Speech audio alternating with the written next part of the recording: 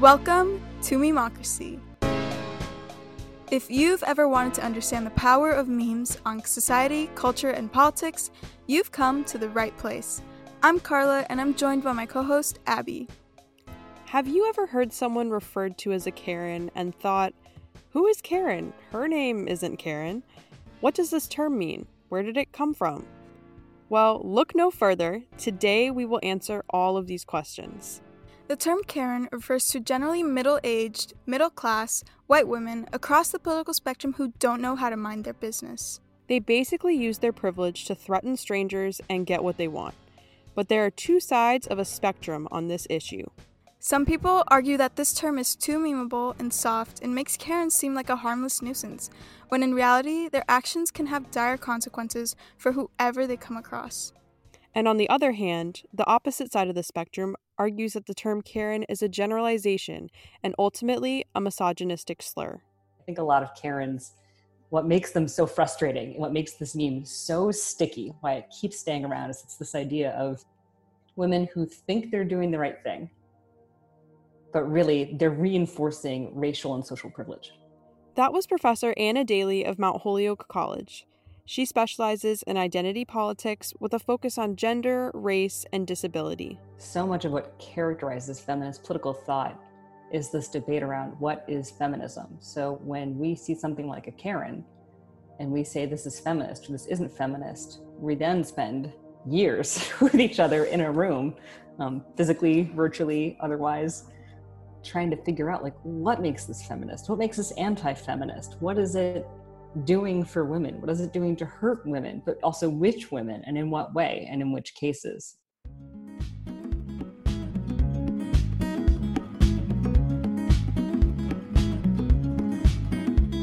Karen, Karen, Karen, Karen, I'm begging of you, please just wear a mask.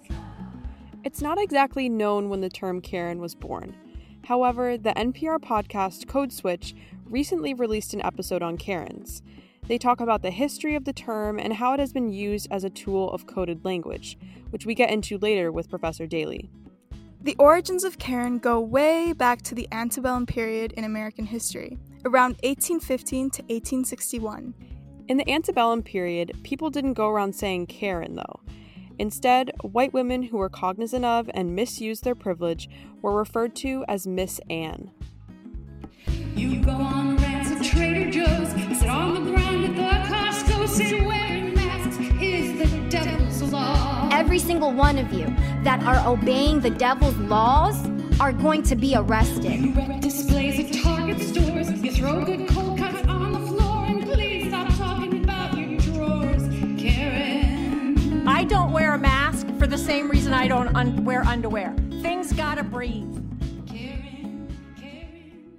First time I heard Karen was the PTA memes that people would always say, first there was may I speak to your manager?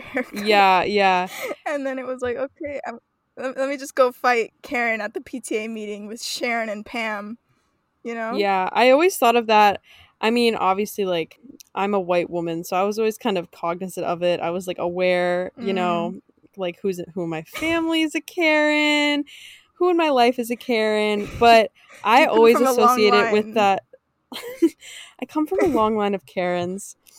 I always associate it with that haircut that the woman in John and Kate plus 8 had. Kate, her haircut.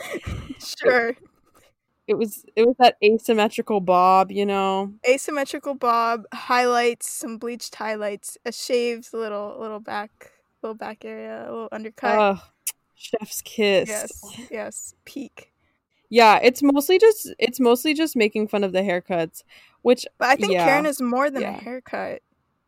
She's more than just. It is a haircut. No, it's more than a haircut. Yeah. Here's one. It's written on a wall. At the bathroom. I waited 45 minutes and no employee came to wash my hands. Because it says employees must wash hands. Do you get it? Yes, I get it. Entitlement. There we go. I just found one that was it's the angry emoji, but it has that haircut that we just described. Hello 911. Hello 911. 911. I'd like to report a crime. My local Walmart is forcing me to wear a mask.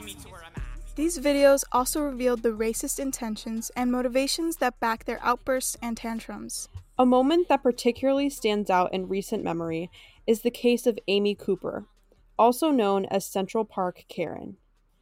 As a warning, the audio you're about to hear may be distressing. Please don't come close to me. Please take your phone off. Please don't come close to me. I'm taking pictures, calling the cops. Please call the cops. Please call the cops. I'm going to tell them there's an African-American man threatening my life.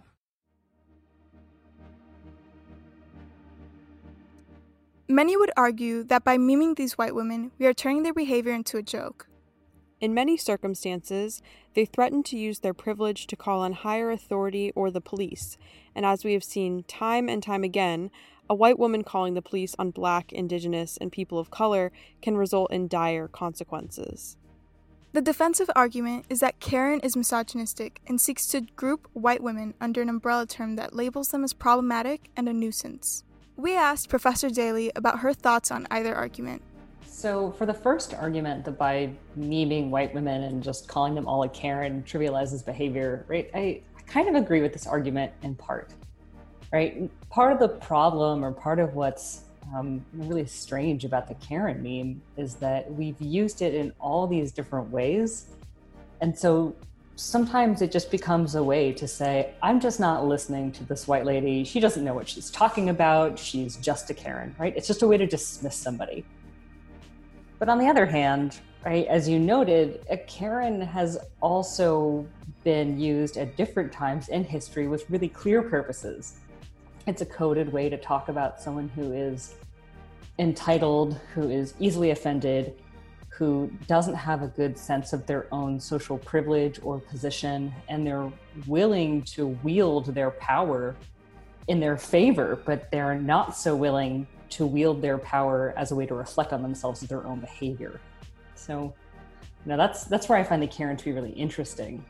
And this kind of relates to the second argument you're bringing up too, which is that sometimes Karen becomes a generalized misogynistic slur, and that totally happens. Some women who claim themselves to be feminists, like J.K. Rowling, who's a radical feminist who would say something like a Karen could be really misogynistic. But it's also feminists who are saying that using a Karen in the right way is a way of designating a woman who isn't feminist and certainly isn't an anti-racist feminist. She's a feminist who needs to check herself before she goes back out in the world to do the feminist work she thinks she's doing, because right now she's bad at it. Karens leverage their privilege to police people of color in public spaces. Professor Daly gave us insight into how the position of white women in history has been extremely protected and coddled compared to women of color. We have a country, we have a world that's built on the idea that white women are fragile, they're virginal, they need to be protected by police forces, they need to be protected by men, they need to be protected by patriarchal institutions, not just from other men, but non-white men in particular. And what we've often seen in the United States is actually is oftentimes a degendering of non-white women, especially Black women. They become threatening in a way that a white woman doesn't to our society as a whole, because we don't think of them, right, historically, not saying anything about us in this conversation, right, but historically, we haven't treated them with the same level of dignity and of humanness that we have white women, right? We don't have the same expectations on who they're supposed to be. So I think that race is a big feature of what makes a Karen.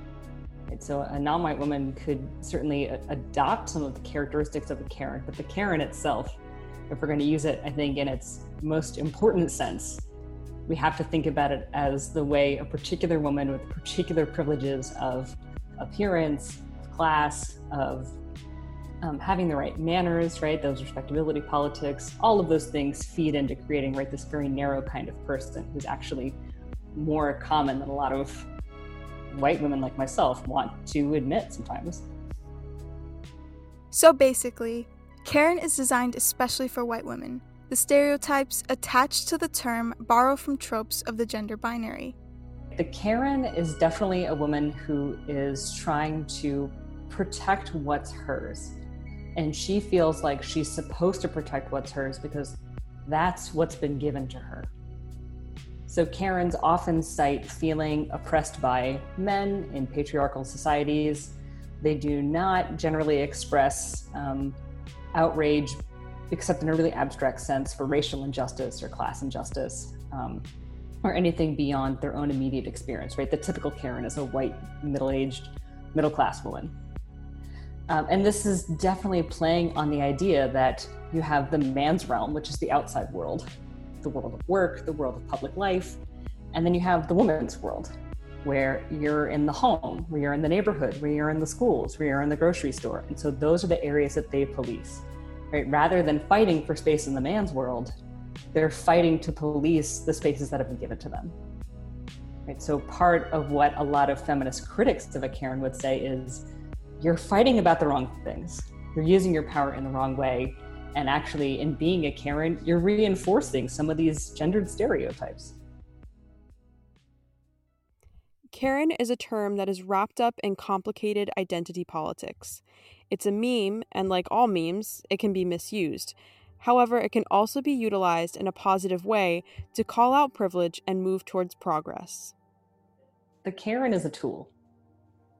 The Karen meme is a way of describing a really particular kind of person who's using their power, who's using their entitlement and their feelings of being oppressed to wield their power against others and police shared spaces.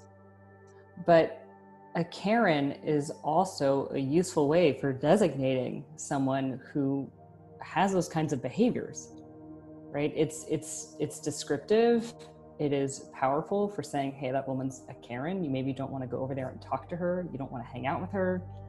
You don't want to trust her. So I would say avoid the Karen as an insult, but hold on to the Karen as making a really important point about how someone has really messed up and needs to rethink what they're doing.